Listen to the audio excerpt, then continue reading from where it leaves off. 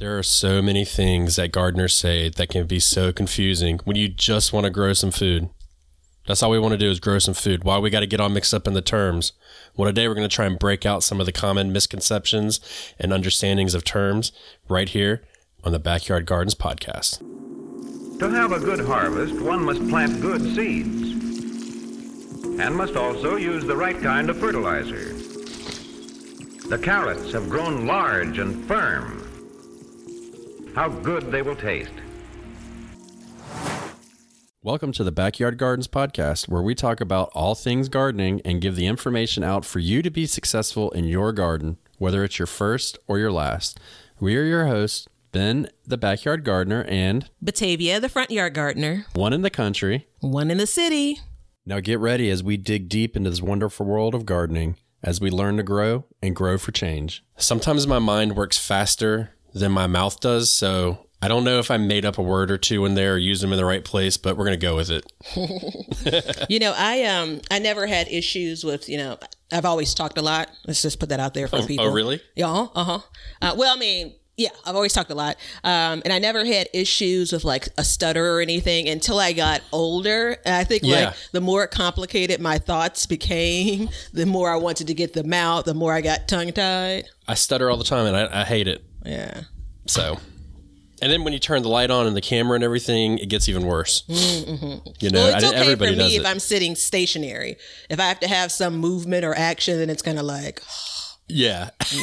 Oh, here we go. So are you excited about talking about gardening terms? We're still in New Year, New Me. I'm excited about everything. Well, good. I can't wait for the salty you to come back. That's the Batavia I like. Yeah. I sent a note to my boss because we're just coming back to work now, or at least I am. And I told him that this New Year, New Me version is set to expire within 7 to 14 days. So, mark your calendar. It's not long lasting. This version of me will self-explode. Was it on a Mission Accomplished? Mission Impossible. Yeah.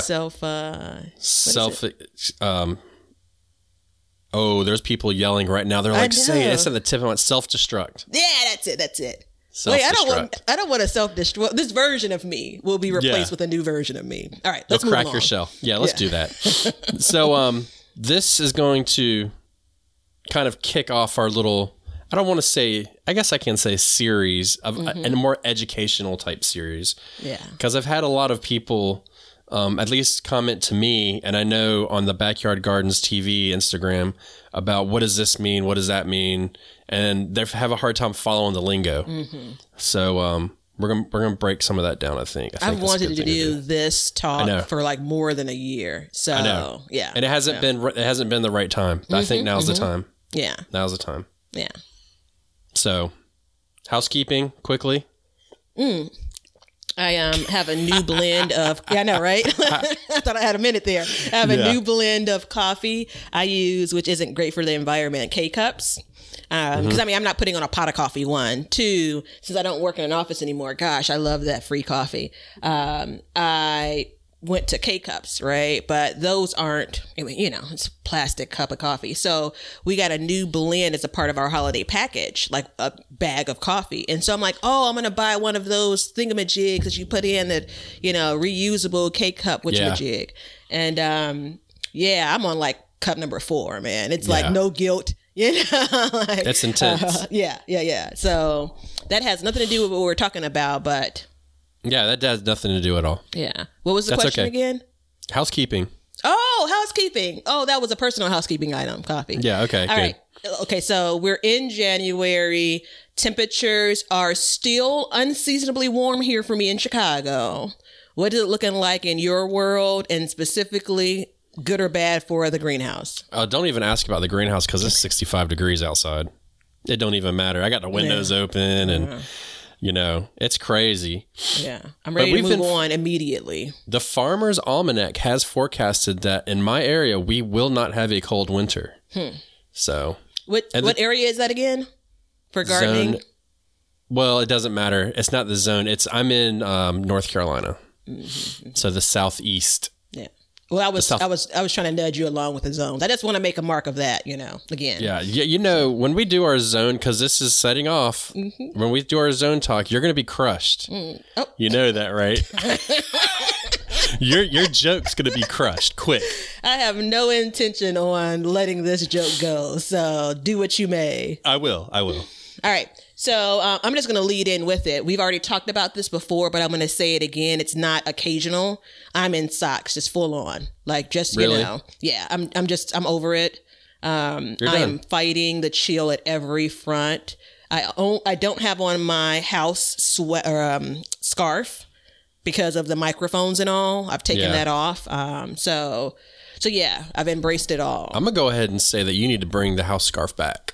Oh, well, we'll see what if I can work out. Well, there are actually multiple house scarves, but there is one that's, I don't know, this is going to get uncomfortable for a minute. It's that thing that you probably, it's that thing you probably wear far too often. Yeah. I slept in it a little bit. I wear it around the house, but I also go outside in it. It's kind of breaking all kinds of norms. It's just breaking the rules left and right. Yep. That's how I live. Hate it when that happens. And then our seed giveaway is going on, backyardgardenstv.com. Sign up. And February 1st, we will be contacting the seed winner to start their spring garden. Mm-hmm. So hit us up. And when you do that, you'll be getting a newsletter, hopefully every month. And you'll also be entered into all of the giveaways that we do. So join up. And if you haven't already, check us out on Instagram as well as YouTube.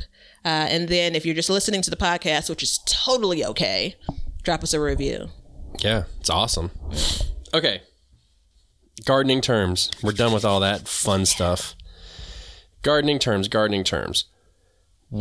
So where do you want to start? Well, let me start with a story because that's the way I was born. So this came to mind when a very dear friend of mine that grows nothing. So let's set that up. When I did my very first YouTube video, I think, under Be Better Garden, check me out. When I did my very first YouTube video, I had already been transformed into someone that uses what's now common garden terms. And she's like, "Oh, it was great. I couldn't hear you that well." I was whispering because, I was out front with my camera and felt kind of weird filming my front yard garden, which is also kind of weird for my area. And so then she said, "And also, what does harvest mean?" Yeah. Right. And so again, for all of my years, many years of gardening, I never used that term. I understood the term, but never used it in the garden until maybe the last 3 or 4 years. And it's funny because then it becomes the norm for you. And it took me aback when she said it. I'm like, and so I'm a problem solver. And so in my mind, it's like, all right, that's a problem that I want to solve. There are going to be people that watch and listen and I chat with that aren't going to be gardeners, or they're going to be gardeners like I have been in the past and don't know what the hell I'm talking about. And that's not what I want to be, right? And so that's when I wrote down, garden terms episode. And it's really hard to pull that off like in the garden as you're talking about it. That's the reason why I love we're doing it on this format. So yeah, there's a time and place for every subject, and some subjects just don't go well without video. Mm-hmm. So and I'm the same way. Harvest. Why don't we start with harvest? Why not? So harvest is something that I use because it's a way that everybody can they know what you're talking about, because you take away the lingo of different areas, right? So like if you don't say harvest, what do you say in the Midwest? I would, and prior to saying harvest, I said, I'm going to go and pick some tomatoes. Yeah. Oh, I just picked some collards. You want to come by? Yeah. Well, actually, I almost never say that because who's sharing collards? But yeah. Yeah. I say picked, but some people might say something else, or I guess really when you're communicating online too, it might be, I don't know. Maybe it's more universal is what you're saying. Yeah. I think it's more universal for the people that use it. So again, going back to my good friend, she would have been like watching me type harvest, like, what the hell? I mean, context clues are a thing, right? Well, you know what the problem is? What's that? We haven't even told what harvest means yet. Oh. Harvest is going out and collecting your food. So that's what a harvest is. Yeah. And I think of it as a farming term. Yeah. So it's used as a verb and a noun, right? So the act of harvesting and the thing that you collect is your harvest, right? Now, I didn't sign up to do this show for no damn English lesson. I'm going to tell you, like I don't want to hear no more noun, like, verb, adjective, none of that. Contractions. We're splitting adjectives and tossing verbs. Leonard's over here like, hell no. That's all you're going to get from me, man. That's my high moment. But no, it's, I agree with you. It's a verb and a noun at the same time. It like if you go to hashtag it, you don't go hashtag pick some grub. Yeah. Harvest, so. And I feel like it also refers to a bigger collection of food. Mm-hmm. Like a bigger picking or harvest, however you want to use it. So. Yeah. I think you're right in that I always take a snapshot of my very first tomato of the season, and whole tomato, not necessarily cherry tomatoes. And I've never described that as, even before I was kind of doing social media gardening, I never described it as a harvest. No. So it's just, so I got one. Yeah. The award-winning first tomato. Yeah. Let's celebrate. So let's take it back a notch and let's go with an annual. Mm-hmm. It's pretty straightforward. An annual is a plant that's going to live its life cycle in 1 year. Mm-hmm. So a lot of our vegetables, well, they can be annual or they can be perennial. Yeah. Which means that they can live, they might go dormant, but they'll come back year after year after year. Okay. And you go. I go. And then you have biennial. Oh, yeah. That one always confuses me. Well, let me read the direct definition for you then. Mm-hmm. A biennial is both, it flowers and veg. Hold on. Let me take that back just about 3 seconds. Okay. Biennials are varieties that both flowers and vegetables that complete their life cycle in 2 years. Okay, so what is a biennial for us? Carrots, right? Yeah. You have to grow the carrot, you get the fruit, and then the next year you get the seed. So that makes it a biennial. Yeah. So it always confuses me because it makes me think about work when we have conversations about bi-weekly versus bi-monthly. It's like, when the hell is the meeting? Like, how often? So can I talk again about annuals? Sure. I just wanted to get all of the different ones out there, so when we go through them, go ahead. So for annuals, I'm going to say that I'm familiar with the term because of what I see in garden centers, your big box garden centers, right? Because they're boldly labeled annuals. I probably thought, being in the Midwest and Chicago, I'm going to lean on that a lot, right? So my ignorance here is based on no. I probably thought everything was an annual, meaning everything died and nothing came back. Yeah. Just kind of along the lines of how cold it gets, what I see in the next spring, in the next summer. And then I started to realize, there's some things that come back. And still I thought just really flowers and not necessarily vegetables.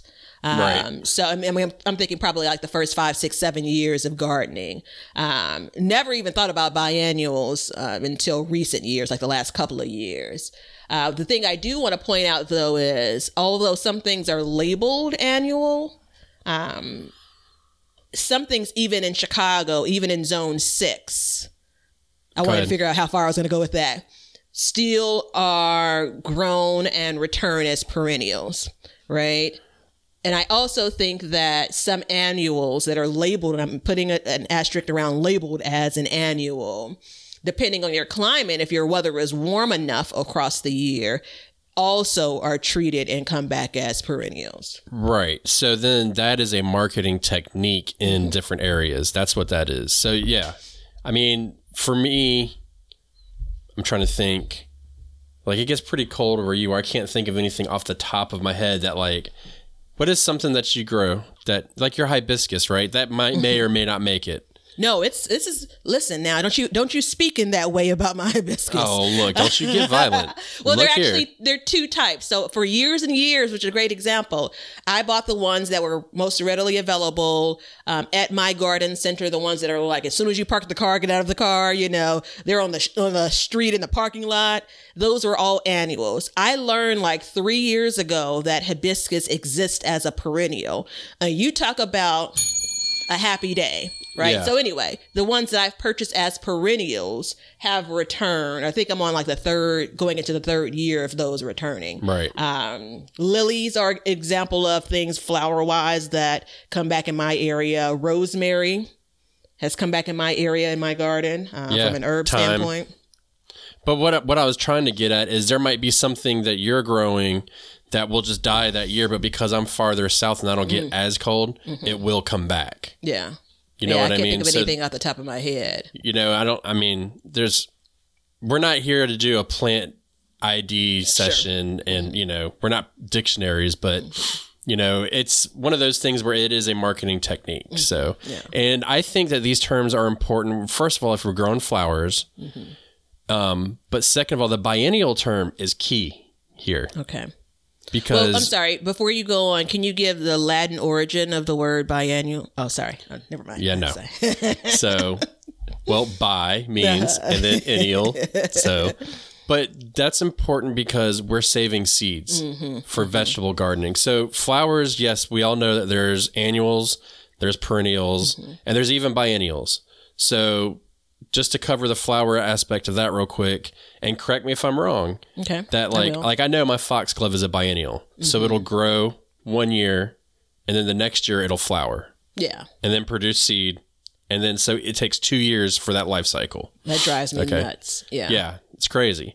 So that being said, when it comes to like carrots and parsnips and all these other vegetables, if you're trying to save seed, it is key that you know the term biennial when you're reading stuff. So yeah, when you were making out your plan, were you just talking about carrots that, well, I won't get off into the idea of carrot seeds and how viable they are year after year. Let's save that for a different conversation. Yeah, we're not here for that. We can have a whole nother show about that. Yeah, okay. All right. Literally, you see him just shutting me all the way down. You're lucky this is still new year, I know, me. I'm taking advantage of this situation. So, let's do bolting. Okay. Yeah. So I know that I've done a couple videos and commented about stuff about bolting, and a lot of people are like, "What's bolting? What does that mean?" Yeah. And it's simply the plant shooting up and going to flower and creating seed, which means bitter taste, no more fruit production or, food production. Correct? Yeah.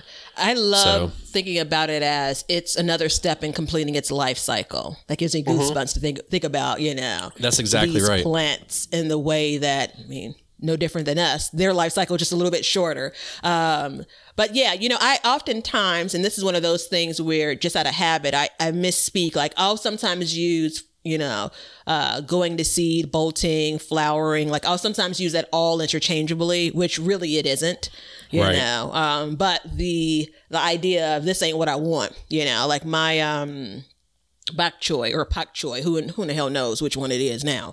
But it bolted and I saw it flowering, right? And so now I'm like, I don't think it's going to go to seed because guess what happened? Chicago winter. So we'll see. Oh, I just read about that. Okay. Tell me more. Tell me more. It's a reaction to, because I always thought like it was heat. It's the signaling to the plant. We're done. So you get bolting a lot of times in your broccolis and kales and cabbages and lettuce and all your cool weather crops. Too, yeah. Spinach. And once it gets warm, it'll shoot up, create a seed, and it's unpalatable at that point. You cannot eat it. So I was reading about it because I actually had some lettuce bolt too. And it's a stress. It can be brought on by stress in the plant. So if it's not getting enough water or there's like wild temperature fluctuations. Yeah. And that's why it's so important to kind of mulch the bottom of your plants and stuff. Just try and minimize that big fluctuation in temperature. Yeah, So my collards a couple of seasons ago. So I'm going to speak in years to make it easier for my mind. 2019 collards that I planted in the summer did just fine. Georgia collards, for those that are interested. I planted them in June, harvest them throughout the summer, and first part of fall. I left them unintentionally in the place, right? Come spring or very tail end of winter, they started putting on new leaves, growing again, right? And I'm like, shoot, one more pot of collard greens for me. Harvested, another mess of greens. And then I'm like, I wonder if this plant's going to continue to produce. But sure enough, by the time spring really set in, they bolted. Right. And went to flower. I pulled them up just because I didn't have the time to go through the cycle of it, to collect those seeds. And I had plenty of them. But yeah. Okay. You ready for some... It Time makes me a for little some uncomfortable. Action? Yeah. Let's go. Okay, so full sun, 6 hours. Yeah. Yeah. You know where I'm going with this. Pop quiz, asshole. Yeah. So full sun is 6 or more hours, right? Mm-hmm. Part sun is 4 to 6 hours. 3 to 6 hours. Oh, good night. Or Says 4 to you. 6 hours. Yeah. Okay. Which is also part shade. So hold on. This is how I separate it in my mind, because I feel like you can't have a part sun and a part shade on the same block. Okay. So part sun would be 4 to 6 hours of sunlight, and part shade would be 3 to 6 hours. Because you get a little bit more shade with the 3. Yeah. Right? So I don't often... Go ahead. I don't often use this phrase because I think it's really important. Like your words have power, but I don't care about that shit. Like I'm going to tell you what I care about. It's either a full sun or not for me. Right. Yes. And so most of my garden has full sun. There's some pockets that don't. And so if it's labeled a full sun plant, or a package of seeds or whatever have you, then I'm going to plant it in what I deem full sun, which is most of my garden.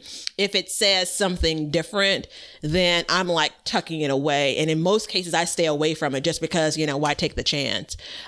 So I do know that there are people that have challenges when it comes to their garden areas. I know a lot of people talk a lot about, I don't get a lot of sun. My back porch is shady. And so the way that I manage that is it's either, again, full sun or not. So I've seen in multiple places. There's full sun, there's part sun, there's part shade, there's full shade, and then there's deep shade. Yeah. Okay, I've seen it, I've not heard of deep shade. I for sure have heard of full shade. Yeah, I've heard of deep shade. Okay, which is just like no sun whatsoever. Yeah. So, and full shade is you might get like a spattering of it. But I hear it and I see it everywhere, and it's different time lengths for each one. Yeah. And that's why I think what you're doing is basically what I do. It's either full sun, which means, and in my area, not only do I have to go to full sun, I have to go to drought tolerant because it gets so hot here. Yeah, I think that's in my mind probably most important. The reason why I, what did I say? I don't care about that shit. No, let me finish. Let me give the drought tolerant definition real quick. Oh, I'm not going to talk about drought tolerant yet. I know, but I just mentioned it. Go ahead. It's a plant that can thrive in low water conditions. Did me, new year, new me just wear off like... All right, tell me again. I'm sorry. It's just a plant that can handle low water conditions. So, I mean, it sounds obvious, but, you still have to water it. Then you have to go to heat tolerant. Right? Yes. Because those are two different things. You're getting me too far off the point I was trying to make. Now I'm trying to figure out if it's even worth it. All right, go ahead. Heat tolerant. So heat tolerant is the ability to resist triggered issues like poor pollination, bitterness, premature flowering, and lack of fruit set. So this kind of all goes into all of this right now. Okay? So we're talking about biennials and all this stuff, and then we talked about bolting. Okay? So if you get a heat tolerant, That's what the heat tolerance does. Like a heat tolerant lettuce. Like I think you got me the butter crunch lettuce that's heat tolerant. Yeah. And so what that does is it'll allow it to get a little bit warmer and then it won't bolt. Yeah. But if you even get smart and you know that lettuce can take a part shade Yeah. or a part sun, then you can extend it even further. And so like I get 95 plus degree days here. I might be able to push mine another month, maybe month and a half in if I do it right. So knowing all of these terms and working them out together. So just because you think your back porch is in full shade, it might not be in full shade. Well, that's the point that I was getting to when it comes to the way that, and you have to have a definition for a thing. So I get it. So the way that, part sun, part shade, full sun were defined, the number of hours, who is measuring that? Like as a at-home gardener, who knows that their back porch gets 2 to 4 hours of shade? Like, of course, it's possible for you to go out there and measure it, but no one's really doing that. I'm going to speak for the people. And so that's the reason why I go with it's all or nothing in my mind. That sucks because I know what my porch is. Well, yeah. I mean. Well, and it's not hard. All you do is you go and you say, okay, I see the sun came and hit my porch at 10 o'clock today. And then I'm going to see when it stops. And then you do the, okay, it was 10 to 2. I get 3 hours. It's part sun, So that's all important to go into it, though. Yeah. 10 to 2 is in 3 hours, but yeah. Well, whatever. This is a English language arts session, not a math session. Yeah. I can't wear but so many effing hats. Don't set me off today. Yeah, right. But okay, so now let's go back to drought tolerant and specifically heat tolerant. So for you mentioned like 95 degree days, and we'll get here in Chicago a 95 degree day. As of late years, we may get 3 or 4 days, but we're not getting weeks or months. Like there isn't a month where we're continually in the 90s. And it's a rarity now that we even get to triple digits, right? So I said that to say a 95 degree day, a single 95 degree day, a couple of 95 degree days doesn't mean, I need something that's heat tolerant, right? Your temperature and my temperature are so different when it comes to the summer. Nope, I'm standing Depends on the crop. Depends on the crop. You think that one day of 95 degrees can send something to bolt? I don't know. It depends how sensitive a crop is. I honestly don't know, but I know that if I was worried about it, I would just go heat tolerant route. Yeah. I don't know. I mean, I don't know the answer to that. I don't know if one day we'll do it. I don't think so, but there's a lot of other factors that come into it. Yeah, the thing that's interesting, though, is when it comes to some of these labels, and that's the thing, we know what we know from the way a plant or seeds are labeled, but then we also know what we know from experience, right? So I'm sure that there are other things that are heat tolerant that just aren't labeled that way. And that's the thing, like I'm going to... Cold tolerant was what I was looking for when I was thinking about lettuce in the fall and winter. I looked for packages that had cold tolerant on it.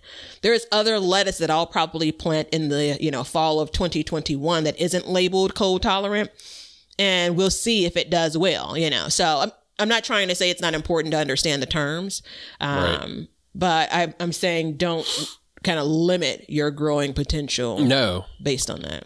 No, but I mean, you definitely need to know when you're reading these things, what we're reading. And it took me a long time. So I hope this episode's not falling on deaf ears because, it might seem obvious, but if you start talking, and I didn't think that I talked like this. And then I started looking into it for this episode and I was like, oh, snap. You text like this as well. You write letters in long form like this to me. I write letters to you? When's the last time I wrote a letter to you? I'm just joking. Yeah, I was going to say no. So, heat tolerance. That was the last one. Yeah. We went through all of the tolerance, cold tolerant, heat tolerant, drought tolerant. Yeah. So let's go back to seeds for a minute. Let's talk about heirloom seeds. Okay. And I'm going to cover this briefly. I'm going to let you cover it briefly. I'm not going to jump in with you. No, because Papa Bear's coming back. We're going to have a full episode on this soon. So I think the timing is going to be post New Year, New Me. So, but just to let you know. So we have heirloom seeds. and they are open pollinated varieties that are over 50 years old. And I believe the cutoff date, I don't remember off the top of my head, it was like 1951 or something like that. And as anything before that is considered an heirloom. Yeah. So you'll get true to seed. They haven't been crossed with anything. And then we have hybrid, which is where they cross pollinate. So you take a really hot pepper and a jalapeno and you let them pollinate, and you'll get the size and the heat of one or the other. And then over time they go more and more and more. So I'm just going to leave it there. I'm not even going to use that yet. As an example, I think I'm going to get the name wrong, the Nabanero or something. I have some seeds it's a mild habanero pepper. So a lot of us know habaneros are like one of the flaming hot, peppers. So this has been created to give you the flavor of the habanero without all of the heat. Exactly. Or you can get like seedless watermelons and stuff like that. So the biggest thing to think about is corn. Yeah. Have you ever seen what corn looked like back in the day? I don't know if I have. It was rough. Like it was like a cob with like a piece of corn here and a piece of corn there and a 4 or 5 here. Pollinated, right? I don't know. Okay. I'm not a corn expert. I don't claim to be, but I know that now the way we look at corn is because it's been over centuries and centuries. It's been pollinated this way, and it's been cross-pollinated. Now you get all this beautiful corn. So that is a brief on seeds. It's got heirloom, hybrid, and then we have. Did you define open pollinated? Open pollinated is varieties that produce seeds that are true growing into nearly identical plants as the plant they were harvested from, if they're not cross-pollinated. So this is where, if you're trying to save seeds, you need to look into different ones being separated by distance or whatever. So, that's what open pollinated means. Okay. Yep. Now, these next two, this whole little section here, I want everybody to put a pin in because we're going to come right back to it in another episode. Yeah. But we have organic seed, okay? And those are seeds grown on an organic certified property following USDA gardening guidelines, okay? We're going to leave that there. That's how we're going to talk about that. And then we're going to talk about the... I don't want to say anything offensive, so, the one that everybody gets all upset about is GMO, genetically modified organism. Okay. It means genetically engineered. Okay. And it was manipulated at a gene level in a laboratory. All right. So that's that. That's all we're going to talk about for that because that's a full episode in that one thing, and I don't feel like talking about it right now. Good job on the restraint there, though. I'm trying, man. I got to move on. I got to move on. Wait, what is it? Leonard's like, wrap it up. Yeah. Indeterminate. That's a good one, because you know what? I get confused about indeterminate still. Oh, there's indeterminate, there's determinate, and there's semi-determinate. Like, I'm like, in my mind, I'm like, they're just making shit up. Like, they're just making it up, right? No, they're not really just making it up. Go ahead. Tell us. So I grow determinate through the full summer season. What is it? All right. So for determinate, it basically is tomatoes is one of my favorites. The tomato plant will grow and will set flower, and all fruit should be expected kind of in one fell swoop. Right. So an indeterminate tomato will continue to produce, and other indeterminate plants will continue to produce both flowers and fruit until it is either killed off by disease or weather. Right. Or obviously if you pull the plant. So I get tomatoes. Let's say if I were in Ben's Lucky Shoes in zone, 8A, I can plant tomatoes and continue to harvest all throughout the year. Probably. Let's say you put tomato plants out in May. You could probably still be harvesting tomatoes from that plant in, July, August, September, October, November, where a determinate plant, and strawberries are another good example of that. A determinate plant is going to set fruit, and you may get all of the fruit from that plant in August, as an example. And now that plant's going to complete its life cycle. So that's what I got. Okay. So determinate, but the way I remember it is it determines how big it grows and how much it gives you. Okay. Right? I mean, that's an easy way to remember it. You damn right it is. I mean, because so basically what you're saying is if I plant this seed, all of it's going to ripen at once, and then I'm going to get it all at once. And when I pull all that off, that's it. It's done. It will not give me any more. Well, it's not everything ripens on a specific day.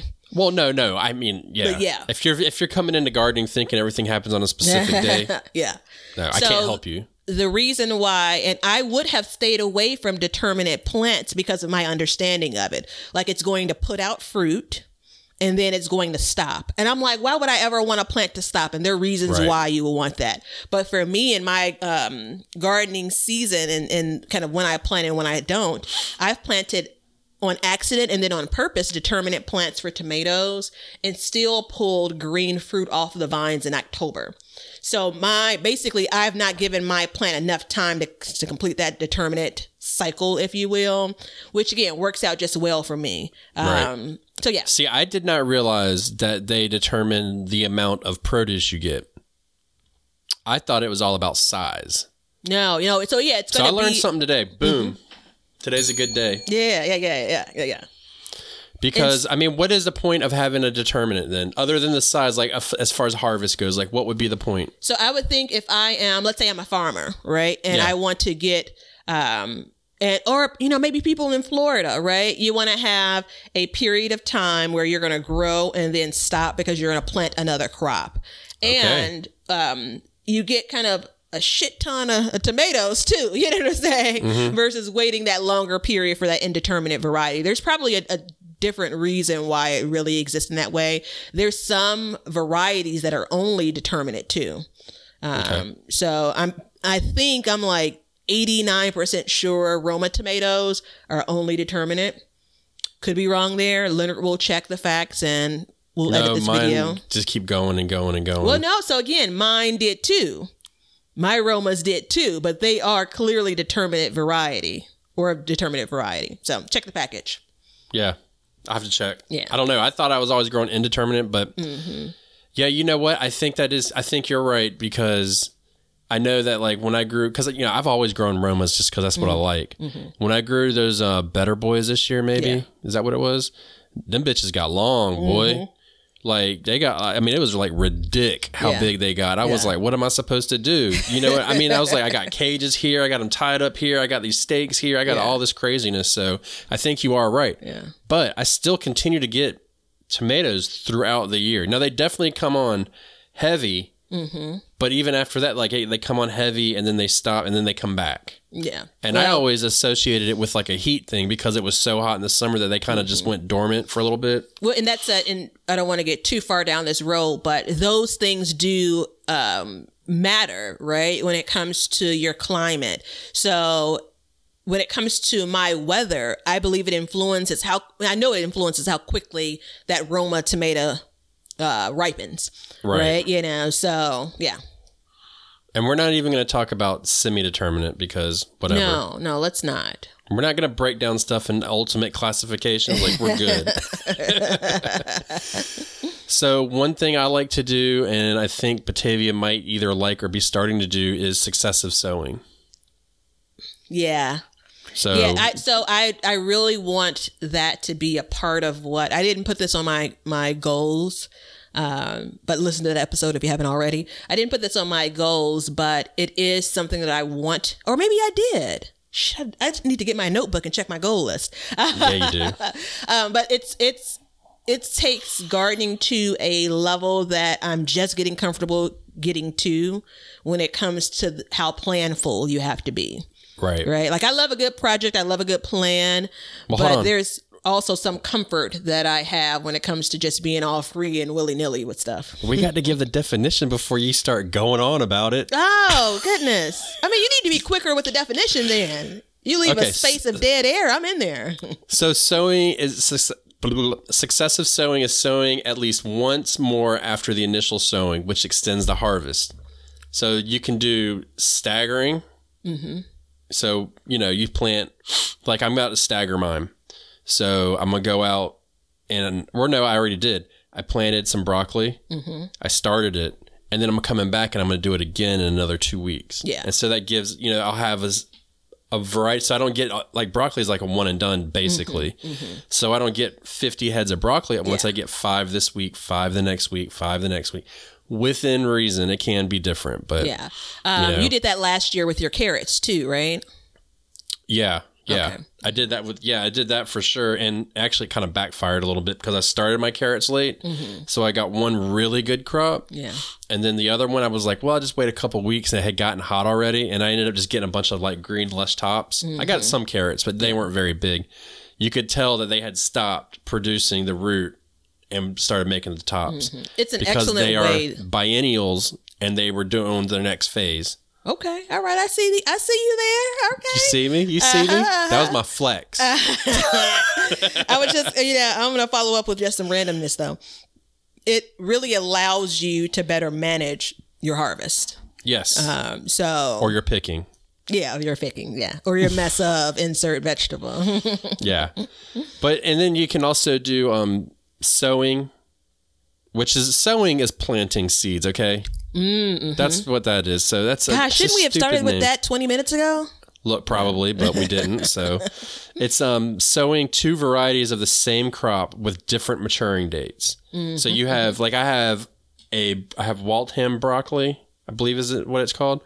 It's an 85-day variety. Yeah. And then I have another one. I don't remember the name of it. That's a 53-day variety. Mm-hmm. So as it gets closer to the warm months, I will put those in and I will get a faster crop. But I thought you just described it as the same crop. So it would be you staggering the 55-day one or you staggering the 85. I'm still staggering it. Okay. All right. Yeah. You're planting 2 same crop, the same plant. Okay. With different speeds. Yeah. You get what I'm saying? I think the idea that them having different speeds don't make them the same. But let's, I can go with it. Broccoli's new year, broccoli. New me. Yeah, I'm with you. Yeah, new year, new you. Yeah.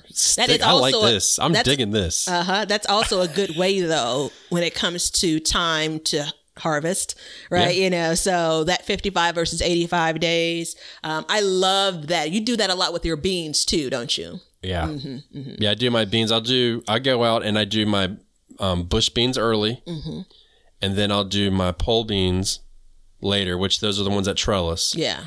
So I'll wait. And then what I'm going to do is I'm going to be doing bush beans. I'm going to be planting bush beans every 2 weeks throughout because I think they're kind of determinate. I'm sorry. I just got a direct deposit I wasn't expecting. I may have to go that. on break. Okay. Look at God. Okay, go on. I think that bush beans are basically determinate. I know that they kind of grow to an extent. They don't just keep on producing and producing and producing. Yeah, don't give me the line. I've never had that. Yeah. Huh? Don't get me to lying. What do you mean don't give you the line? I said don't get me to lying. Oh. Yeah. Yeah, I don't know for sure. I'm pretty sure, but I don't know. Mm-hmm. But your seed packet will tell you. So, and then replacing one finished crop with another crop. So that's another part of successive sowing. Mm-hmm. So I think this is a very powerful way to garden. And I live by this. It's my intention to do that for primarily lettuce. I'm so excited about it. So by the way, I still have lettuce from my fall planting. Remember when I was crying about going back into the, grow room? So I planted started seeds in July and August of last year, put them out in September, and I'm like pinching off of it, boy. You talk about someone savoring lettuce. And I was thinking about it as a part of my New Year's resolution or new garden resolutions. When I wanted to start seeds indoors for lettuce, it was like the very beginning of December. And then I got twisted up in my indoor garden project or indoor plant project.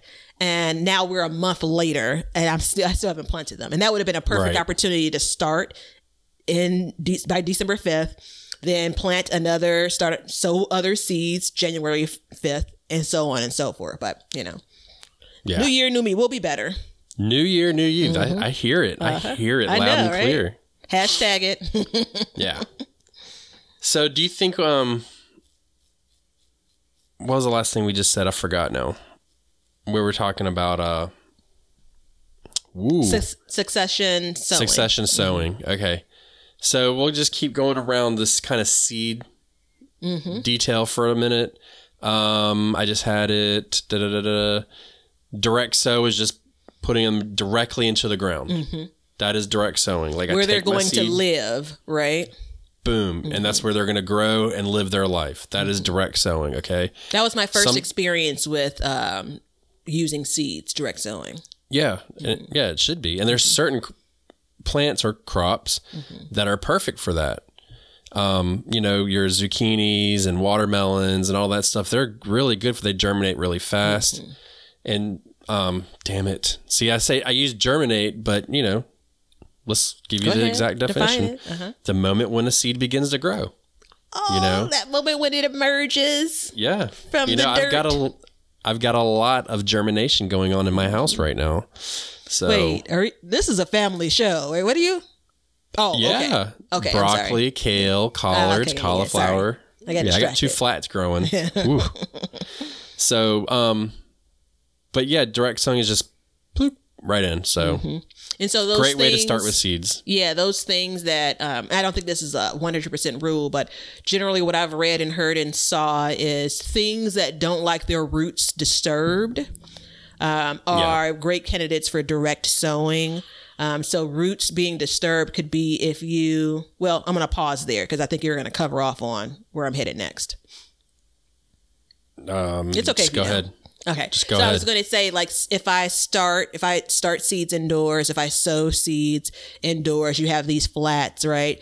I have to move that plant outside. So whatever I'm growing it in, I have to pull it up and then plant it, right? And so that's an opportunity for you to disturb the roots.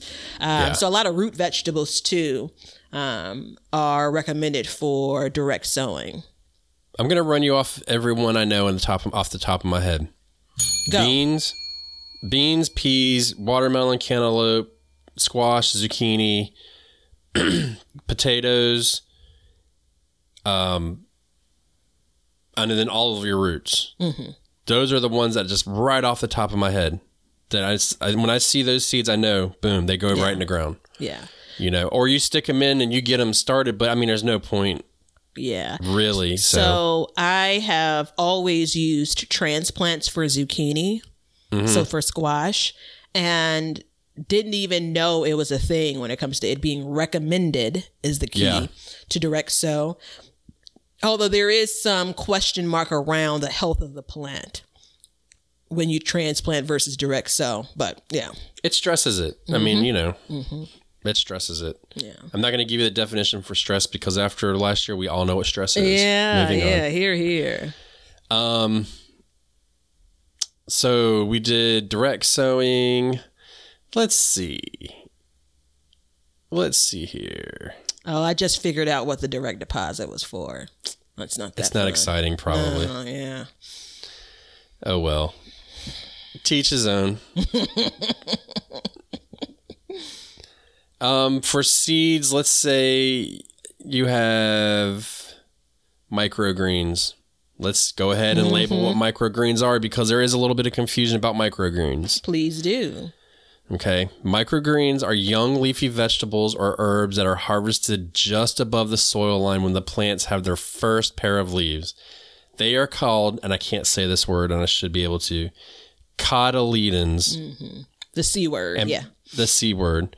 And possibly the just developed true leaves. So every seed, when it comes up, it has these 2 little leaves that don't even look like they're real leaves. Those are just their feeder leaves. They're there to get them their first jolt of nutrition, and then they fall off, or then they get their true leaves, and then those just kind of... But a lot of people will grow their seeds and be like, well, these little 2 leaves that came up first, they died. Oh my gosh. That's what they're supposed to do. Yeah. Okay. I'm totally getting teary-eyed. I just can't wait. I can't wait. Yeah. You cry too much. We got to get you. This is an outlet, man. This is an outlet. I just, I'm listening to you describe it, and I'm envisioning the germination and those leaves, forming. I didn't know, though, that those weren't the real... Well, I only knew it because I had heard people talk about true leaves, right? Yeah. But when looking at them, I'm kind of like, oh, okay, let's go, you know? So yeah, no, they're not true leaves. They're just true there to leaves, get meaning the leaves that will ultimately, air quotes, stay with the plant, right? They're not the real ones. They're not here for long. They're the real version of the leaves because, you know, those first leaves probably will not make it all the way to the end, but they are the first version of what the leaf will look like.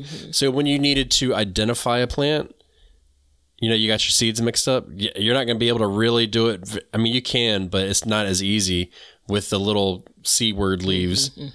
I get hung up trying to say it, so you want to wait for the true leaves. I'm not helping you out either because it gets me tongue-tied too. Cotyledons. I'm just going to say it. Good.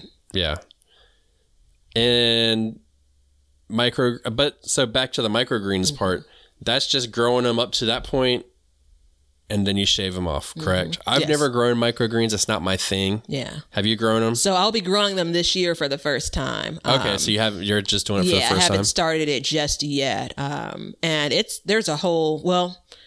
a big business. We're going to leave it at that. Well, it's a big, quick business. I mean, the discipline we're showing in this episode, this is like New Year, New Backyard Gardens podcast restraint. Yeah. This is like the episode of Nothing But Teasers. Yeah. Okay, so you go to buy your seeds. We need to know, are you looking for disease resistant or disease tolerant? Oh. I want both. May I have both, please? I don't know if they make both, but disease resistance is exhibiting less susceptibility or an immunity to a specific disease, okay? So when you look in your seed catalogs and all that stuff, they always have like all these different, like some of them have like abbreviations, a whole row of little abbreviations. They're like, well, disease resistance is that, where it just won't get that to a certain point. I mean, I'm sure it still could, but disease tolerance is a better ability to thrive with the stress of infection as compared to other varieties. So it looks like it'll still grow with that disease tolerance. Yeah, the plant makeup. It gets the disease. Yeah, the plant makeup is designed to be able to fight through what that disease is and continue to produce. And none of this is a guarantee, but the plant has been carved out to be better against those two things, the D's. I'm going to go ahead and tell you, I'm going to call bullshit. Yeah. Straight out the gate. Like, I've gotten some stuff that was disease resistant. Every year it falls to that disease. Yeah, yeah. You know, fallen soldier. And then disease tolerance, like, I don't know if I've gotten something disease tolerant, but like in my area, I could see like getting like a powdery mildew, like tolerant. Yeah. I don't think that they've gotten that. Because I've been putting a stress test on that bitch. You know what I mean? Like, that thing will be struggling. Challenge! Yeah. So. And then, I mean, that's basically it for that. Yeah. Right? Okay, I'm okay with that. Yeah. Well, I mean, I think that they're and there are versions of it. I've seen a lot about scab resistant, right? So there are versions of a disease that the plant for potatoes. So you've seen potatoes that get that scab on the skin. Have you seen scabs on potato skins? Yeah, regular like white potatoes or whatever, not sweet potatoes. What about a scab? What does a scab look like? It looks kind of scabby. Like the skin of the potato doesn't look smooth like you would normally see in the grocery store, or even in your backyard garden. It is a disease that sets in, or I don't know, it could be described as a fungus. And so there's some potatoes that are developed to be resistant to that. Do you get them at the grocery store like that? No, I've never seen them at the grocery store like that. Okay, I don't know. I don't think I've ever sine that. I was gonna say if I have, I'd probably eaten it and don't know it. But yeah, I think you'd know it, and I think that maybe you've accidentally bought some that are scab resistant now. Yeah, I probably have. Well, they might be on that GMO list.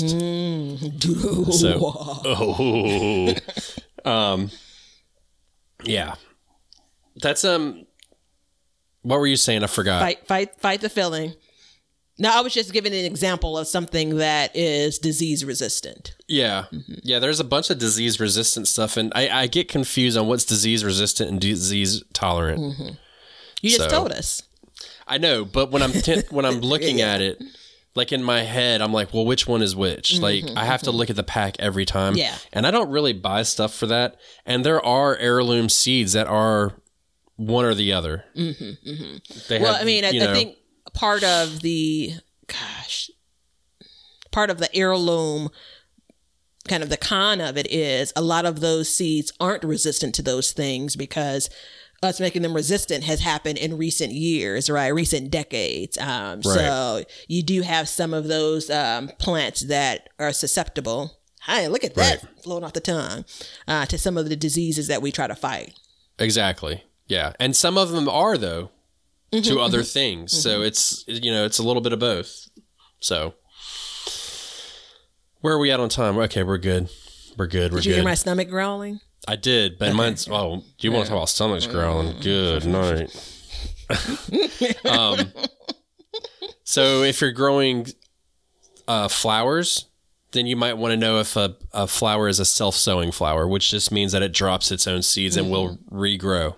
Okay. And there can be flowers or plants in general that will take over. Yeah.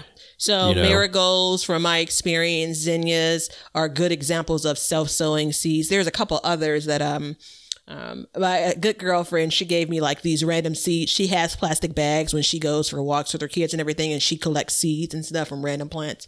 And she wrote little notes on the bags, on the paper bag. She put them in saying, these will run wild, right? This is self-sowing and so on, which I love. That speaks to my garden heart. Well, you need to know that. Because the last thing you want to do is put something in and then be fighting to get rid of it. Yeah, I mean, I don't, on one hand, but I kind of love the idea of something getting bigger and better. Mint is an example of something that gets out of control. We've talked about that a lot on this podcast, and it's something that I don't want to fight with. But it's not self-sowing. No, it's not. But there's not a flower that I can think of off the top of my head that I wouldn't want more of. Yeah, there's not. How about a not a moonflower, the other one, morning glories. Oh yeah. A vining one taking over your house. Yeah, I mean, right, something ivy, like that. Yeah. Yeah, ivy. I mean, I remember, and those aren't like ivy's not self-sowing. But I remember. So I'm mixing two things that spread. And things that are self-sowing. There's some, what is it? Lemon. Tell me, what is it called? Lemon something majig. That is totally self-sowing. That will blow all over your garden. And lemon balm, I think it is. And I have so many warnings about it. Like, be careful. Oh, really? Yeah, before you let it. Because I got confused about planting it last year. Wasn't sure if I planted. I was consulting one of my garden gurus, not you, another one. And she was just like, how dare you cheated on me? No, listen now. I have an open relationship with the gardeners. But she's like, we were trying to identify the plant virtually, right? And she's like, if it's what I think it is, you need to cut it down before it basically sets seed. Because that shit's going to blow all over your yard and you're going to hate it. Yeah. So, yeah. Yeah, I'm looking to see, and spreading by roots or something like that. It's just spreading. So I don't see a term for it. There very well could be. Spreading would be lily. Spreading would be, what's the green? Hostas, things like that spread. Yeah. Spreading is mint, like we described. They spread via rhizomes, the roots. Yeah, my favorite. Yeah. The bulb, as I like to describe it. Yeah. Well, and you say that, but they're a little bit different. But they are different. That's the reason why I pointed out. Yeah. Self-sowing is something that you definitely want to be careful of. And the only way that you could, and I would say you could cheat something like that, but as if you live in a cold enough area where it'd kill the plant, but the seed might actually make it through and it just continuously come back. Yep. So if you live somewhere like I live, like I have some woods around my house, I got to be careful because I can't let it take over those woods because then I'm doing a disservice to the land. Yeah. So that's important too. In the city, like you just kind of have a pest on your hands that you have to get rid of. But like I could really screw up my system out here. So your ecosystem, I got to be really careful. Yeah, my ecosystem. So that's very important. Agreed. But Batavia? I don't know that I think it's that important, but I'm going to go with it. I've not fallen victim to it. That's actually, it's all relative, right? So I do believe in what you're saying. Seeds? Well, the self-sowing seeds that have run rampant, I have heard horror stories. I have never gone crazy. I have, everything that I hear of that's self-sowing, I'm like, yeah, it's okay. Like wildflowers and stuff like that. Like, I mean, so the benefit of that too is like, if you have a patch that's, wildflowers take full sun. Mm-hmm, mm-hmm. And like I have a patch form as full sun, but if they started to take over, they would just grow into the woods and then they wouldn't be full sun. So they would never really take off. Yeah. Right? Yeah. Yeah. So there is a limiting factor to an extent, but some stuff like you just got to be careful with. I know morning glories are one of those that are very, very tricky. I bought a package of seeds for Morning Glory and then said, oh shit, I don't have room for not self-sowing, but I don't have room for these things to spread, and decided against planting them. And I love the look of them, but you have to make sacrifices. My grandfather grew them, and I remember him spending hours and hours ripping them out of the ground, and they had taken over the whole back side of the house and everything. It was intense. Yeah. And I mean, he wasn't a spry chicken at that point in his life. I mean, he was, probably in his 60s. So I guess, the closer I get to 60s, I'm like, well, that's not too old. But he was, he spent some time ripping that stuff out. So you got to be really careful with that. And even stuff that spreads by root, I think is even worse. I think so too, because it's harder to pull those things up. Yeah, because you got to get down in there. And as soon as you think you got them all, guess what? Yeah. So it's that time. I'm hungry. I'm actually really hungry. Me too. So Batavia is going to give us the recipe of the day.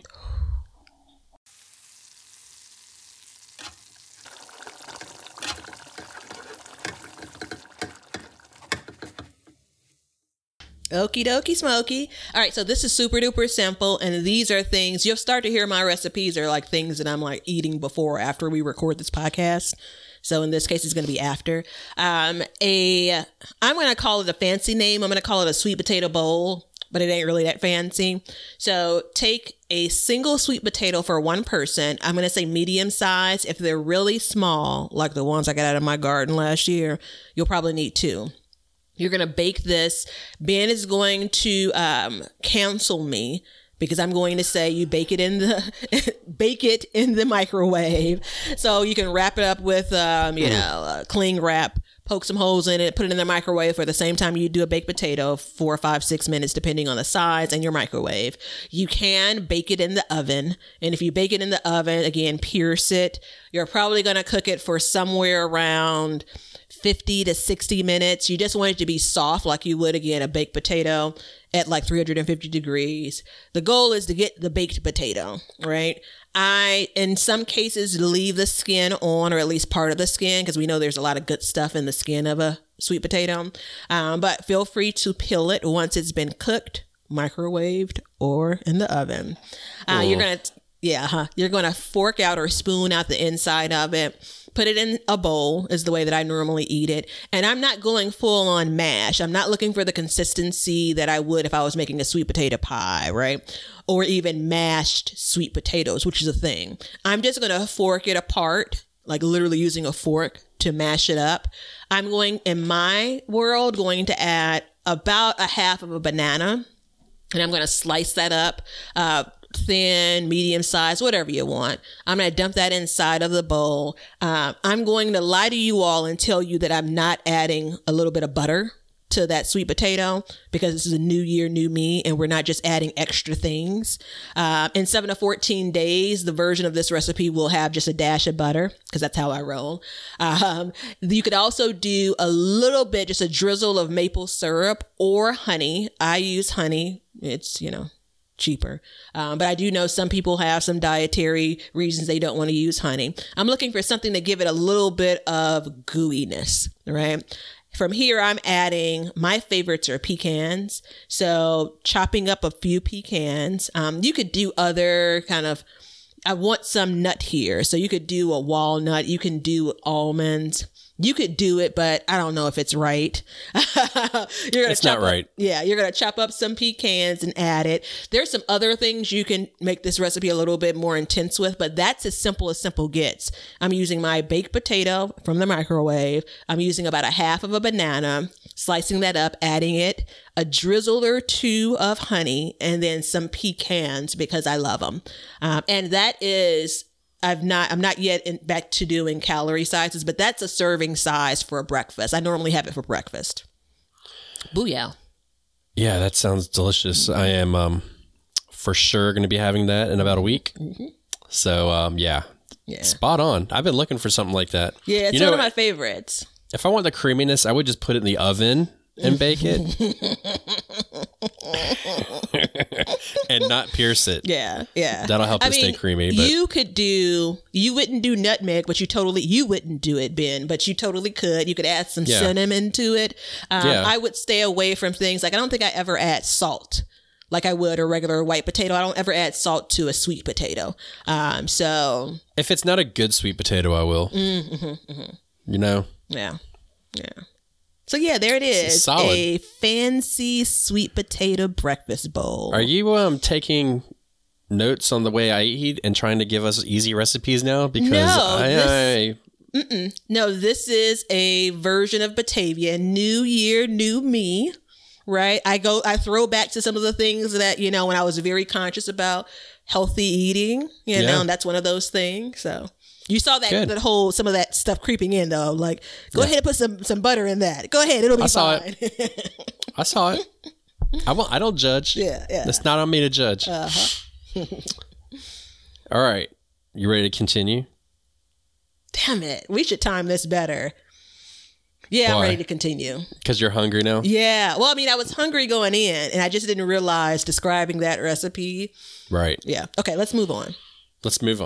Okay. Hardiness. Oh, this is an important one. Yeah, it's super important. Mm-hmm. So it's the degree to which a plant can withstand cold. So it can also indicate the lifespan of a plant. Example, annual, biennial, or perennial. So this is a little bit of fuckery going on here. Okay? Hashtag it. So it depends on how you look at things, okay? I think scientifically, if you look at hardiness as hardiness, like it will live to this number, okay. But if you're giving it to people and they're planting it, and then they're planting it into a pot, well, a pot gets a little bit colder if they plant it in the ground. I think that it's a little tricky. You know what I mean? It's a little tricky when you talk about hardness. Now, vegetables is pretty straightforward. Yeah. Except for your greens and stuff like that. It's like I posted the other day. I was like, I wish I was getting more than greens out of my garden right now. But, it is what it is. So, yeah. The most important thing that I think hardiness comes into play to a gardener, it's kind of two phases of gardening. It is someone that's starting to grow different things, right? So someone that already has a garden, has had a garden and start to grow different things. Because if you've already grown things, you already know, right? Like, you know what's going to live and how long. But when you start to expand what you're growing, you got to kind of make sure you're considering that. And that is for people that get colder weather, right? So in most cases, let's take your zone 10ers, let's take someone that, and there are a bunch of places that have zone 10, but let's say California. Zone 10 is what's considered mild climate. Zone 10 and up. Okay. So if you're in zone 9, you are not in a mild climate. Okay. Yeah, I don't care about that, but thanks. I know that they can get colder nights, right? But I'm trying to think of something that we look at as kind of hardy or not that would matter for them. So I'm going to go on. Go ahead. Look at me. Like I'm growing, like I have, well, no shit. I have the greenhouse out back and everything outside of the greenhouse is struggling. But then I go into the greenhouse where it just stays a couple degrees warmer at night and everything is flourishing. Are you going to tell me you're in California now? Like this has to stop, man. No, okay, well, you know what? Technically my greenhouse is in California. Okay. Because it levels it up to another zone. Oh, it all ties in. All right. So it's important to someone that's starting to expand their garden and grow different things. And then I've had this conversation a few times in the last couple of years. It's, can I grow insert this? Can I grow insert that? And the idea of and specifically people that are local to me, what's hardy and what's not is crucial. And I hope I do a fair enough job without getting too technical, because we are intended to get technical today. But I hope I do a fair enough job kind of advising the why, because if someone has their heart set on something, they don't want to hear, no, they can't grow it. No. Lemon trees, great example for someone in Chicago. It's possible, but you better put that bitch in a pot and move it into a warmer area. Anything's when winter possible comes. to an extent. You know, it's to what extent do you want it to grow? Yeah. So hardiness is important. Yeah. So because what does hardiness tell you? Whether or not that thing's going to live through what you're trying to put it through. How about how frost tolerant it is? Cold tolerant, Next frost word. tolerant. Yeah. So frost tolerant are crops that tolerate some cool weather and even a frost. Okay. So that's really important for this time when this is coming out. This is really important. Yeah. And every time I say that, we should have started with like 15 of these. We should have just done like 15 30-second episodes. Yeah. Well, you know what? The anxiousness that I live with when it comes to the frost is coming, the frost is coming, the frost is coming, the frost is coming. But there's also a part of me that wants to kind of push the envelope a little bit, like, see what happens with this thing that hasn't been labeled frost tolerant. Yeah. Seed package doesn't tell me one way or another. But go on. Well, it's just, frost tolerant is basically that. It's just, it can tolerate a frost. Doesn't mean that it will thrive in there, but it will tolerate a frost and maybe to a certain degree. So like, kale is a good one that grows. It'll take pretty damn cold, like 17 degrees cold. Yeah. No, it will stop growing, but it will not die. Yeah. It doesn't mean that it's going to be booming like it's spring. Okay. That's a key. Is it's not going to be booming like it's spring or anything like that. So things will grow. Yeah. And that's why, like in my greenhouse and in my garden, you see me doing things the way I am because they're all cold tolerant or frost tolerant. So Two different things. Yeah, I know. Yeah. So I have, as an example, cold tolerant lettuce. It's not just on the label. I've proven it, right? And that lettuce is surviving differently than the probably cold and frost tolerant kale, right? So the way I use these terms is, am I going to do the mad dash when frost is coming to try to harvest what's there or pick what's there, or am I going to let it be? Right. I use it to see, like, am I planting it for the right time? That's what I'm using it for, is like, I want to be successful. Am I doing the right thing by getting this? Because, then you don't want to put a frost sensitive crop in, which is just, they won't tolerate frost at all. At all, yeah. Like your tomatoes, you get one frost, boom. Unless you get a cold, there are some colder tolerant stuff, frost. I don't even want to say frost tolerant, but, and you can get away with a little bit too. It can be very tricky. Yeah. But no, if you get down to like 30 degrees, it's going to be lights out for a lot of things. So are you done taking the words out of my mouth before I finish them? Sure. Okay. All right. Yeah. This is why I like this episode. Why is that? Because I'm allowed to interject and I can't get in trouble because that's like the design of this episode. Lead us on. Yeah, I'm not going to add anything more to that. Yeah. It's okay. I didn't mean to steal from you. No, it's all good. It's all sharing and caring. I think that I have been fully aware of what's been frost tolerant, meaning the cold's going to kill it. But I've gotten questions around what's going to happen to my tomato plants locally. So are they going to be done? Die. Yes. Are they going to be done like when winter comes? And I'm like, yep, Chicago living. I mean, you can leave them up, but you'll come out the next day and they'll just be like, oh shit. Yeah. They look totally different. So not only does the plant in the case of tomatoes look totally different once that frost hits it, as well as the fruit on it. Right. So, and the caveat to all of this is you can take some other measures, right? You have a tomato plant in a pot, in a container, you can move it out of that frost condition. The question is, do you really want to? Right. And is it worth it? There could be a maybe so question mark in my mind around some peppers. But go ahead. You're going to talk about overwintering, I think, in hour 48 of this episode. No, I'm not. I'm not talking about overwintering. That's and the reason why I'm not is because that is a more advanced situation. Sure. So I feel like at that point you've kind of gone through and you've figured. I mean, maybe I'm wrong. I don't know. No, I think that's actually a part of a list of conversations we're going to have later on. Yeah. And so then we have hardening off. Mm-hmm.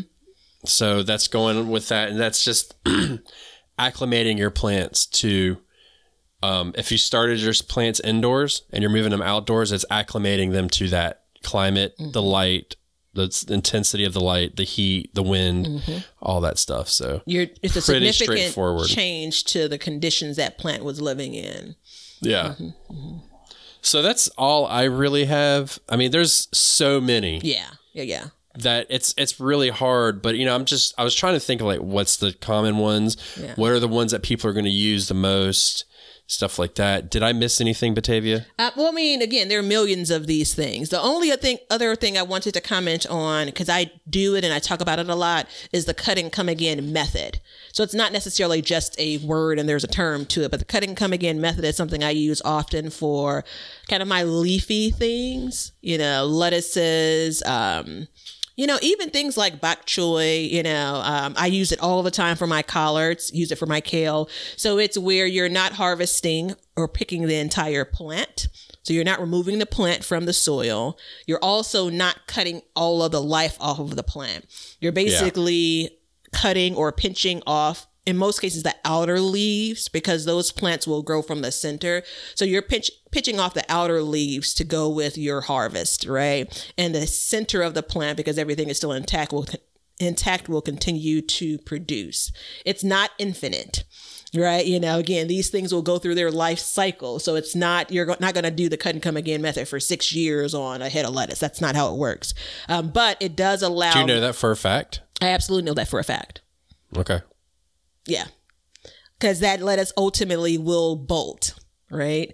So I've seen it in all the lettuces I've grown. I've grown every lettuce there is known to man. That's not true, but we're going to. Yeah, I was going to say that's a bold statement that people are going to hold you to. But yeah, that's one of my favorite. I think that I may do less of it when I do more succession planting, but we'll see. Well, and so first of all, I don't like that as a term. Yeah, I know. I could see it on your face. I know. I was trying not to be obvious, but and the reason why I don't like it is because I don't know any other way to harvest that kind of stuff. Yeah, that's interesting. You know what I mean? It's kind of, and that's part of what made this episode so difficult for me is to come back and say like, because it's so commonplace for us to do things. It's like the cut and come again method is like, well, yeah, that's just how I've always done it. Like, I don't know. So it's really hard to kind of break it down like that. So it's a challenge. Go ahead. No, I'm sorry for interrupting. I was just going to say it's really satisfying to pull up a head of lettuce for me. Right. Yeah. So, I mean, I get it, but yeah. I've never done that. No, I've never pulled up a head of lettuce. I've never cut a whole head of romaine ever in my entire. Do it. No. Do it. It seems like a waste of space. I won't do it. Do it. Don't you? Do it. I was scrolling through the list that I had. I do have one more. And I've had this question, transplanting or transplants. Same idea of harvest and harvesting. We use them, in the same ways. So I say transplant and starter plant are the same thing. Do you agree? No. Okay. So. Well, finish up. I'll tell you if I agree or not. So a simple example is a transplant is something that I used to buy all the time from the garden centers, right? And then I transplant it from where it was into my garden. The things that I grow in the grow room, the tomato plant that I will pull out and harden off in May and then transplant into the garden is also a transplant. Starter plants, in my mind, it's that same plant. So you tell me if you see it differently. No, I just think it's dumb that we're like, it's transplants and we're transplanting transplants. I'm not transplanting transplants. I'm transplanting seedlings. Okay. Either commercial seedlings. Well, it's confusing. That's why. Like, I don't call them transplants. I think about seedlings as the young things. No, I call them like seed starts, seedlings. Seed starts is what you get from the store. Yeah. But even then, so it gets really difficult. And this is why I try not to separate the two when what we do, because like I grow my own seeds, but I'm still taking a seedling. Okay, hang with me. A seedling and transplanting that into the garden, where if I go to the store, I get a seed start and transplant that into the garden. So, but it is important that is brought up. Yeah. A seedling is a young sporophyte, butchered that, developing out of the plant embryo from a seed. Seedling development starts with seedling of the seed. That's the reason why. I mean, obviously, I just read that from the interweb. But I mean, those are the ones with the cotyledons and the little ones. You know, those are seedlings. Yeah. Okay. So that's all I have for garden terms. I hope this episode was fun. It was kind of fun. I got one more. Okay. Variety. Oh, that's a buzz. Yeah. Variety. Yeah. So cabbage. I'm growing cabbage. What variety of cabbage are you growing? Okay. That's where you break down every single one of these terms that we talked about that describe plants and put them into this variety. Yeah. Okay. Into this word. So when you message us and you say, I'm growing tomatoes, what do I do? The next question out of our mouths are going to be one of two things. What zone are you in? And what variety are you growing? And what variety means what type of tomato, because there's all kinds. They're bred differently. They do different things. They grow differently. They have different heights, different The most obvious difference would be a cherry tomato versus how I like to say a whole tomato, right? Yeah. I probably would just say, what type of tomato are you growing? But I'm with you. Well, yeah. What type of tomato, what variety, whatever. But you're going to get that a lot, and you're going to see that term a lot. Variety. So because there's a wealth of information that can follow once you understand. If you are asking me a question, what variety it is, right? Yeah. That's going to tell me if I'm going left or right. If I'm just sitting still and warming up here in my socks. Yeah. So what we have here in the example is cabbage, which is Brassica oleracea, and then kale, which is Brassica oleracea variety viridis. Okay, use it in a sentence, sir. No, I will not do that again. And I regretted saying that as soon as I did. But so you have the same thing with like kohlrabi. It's a Brassica, and then the variety. Okay, yeah. So it kind of goes into like Latin names and plant names and all that stuff. But when you consider red cabbage versus green cabbage, those are two different varieties. And I know that they can go further than that, but yeah. Yeah. I mean, you can, round carrots and big regular carrots, Danvers 21s are different varieties. If it's got a different name, it's a different variety. Yeah. That's how I look at it. That's a safe bet, yeah. Yeah. So if you grow, what's one thing that you can, dinosaur kale versus... give me a kale. What is it? Well, I'm going to call it curly kale. That's not the official name of it, but that's the one that a lot of us know about. Okay, so curly kale and dinosaur kale. They're two different varieties. Yeah. Russian kale, dinosaur Russian kale. kale, yeah. Dinosaur kale, I think, and someone correct me if I got this totally wrong. I've seen it referred to as Tuscan kale, lacinato kale, and dinosaur kale. And it makes me think that there's probably a distinction, a difference, but we've just comfortably said it's the same thing. You know what the difference is? What's that? The difference is the seed that you buy. Okay. So you have Bright Light chard and Rainbow chard. Okay. As far as I know, they're about the same. But if you're going to grow them, you wouldn't just buy a pack of seeds that said chard. Yeah. You would want to know which one. Yeah. Okay. So, and then that helps designate your heirloom seeds versus your hybrid seeds. So it goes on. So variety is very important. I saved it for last just because it's kind of easy, but it's important. Yeah. And I thought it was a good one to close out on. Yeah. Nicely done. So did you have fun doing this? I did. I'm so happy that we got to it. I've been more tongue-tied on this episode than any other one. I think I said it I put it in the universe. I'm sorry about that earlier on. You did. Yeah. You did.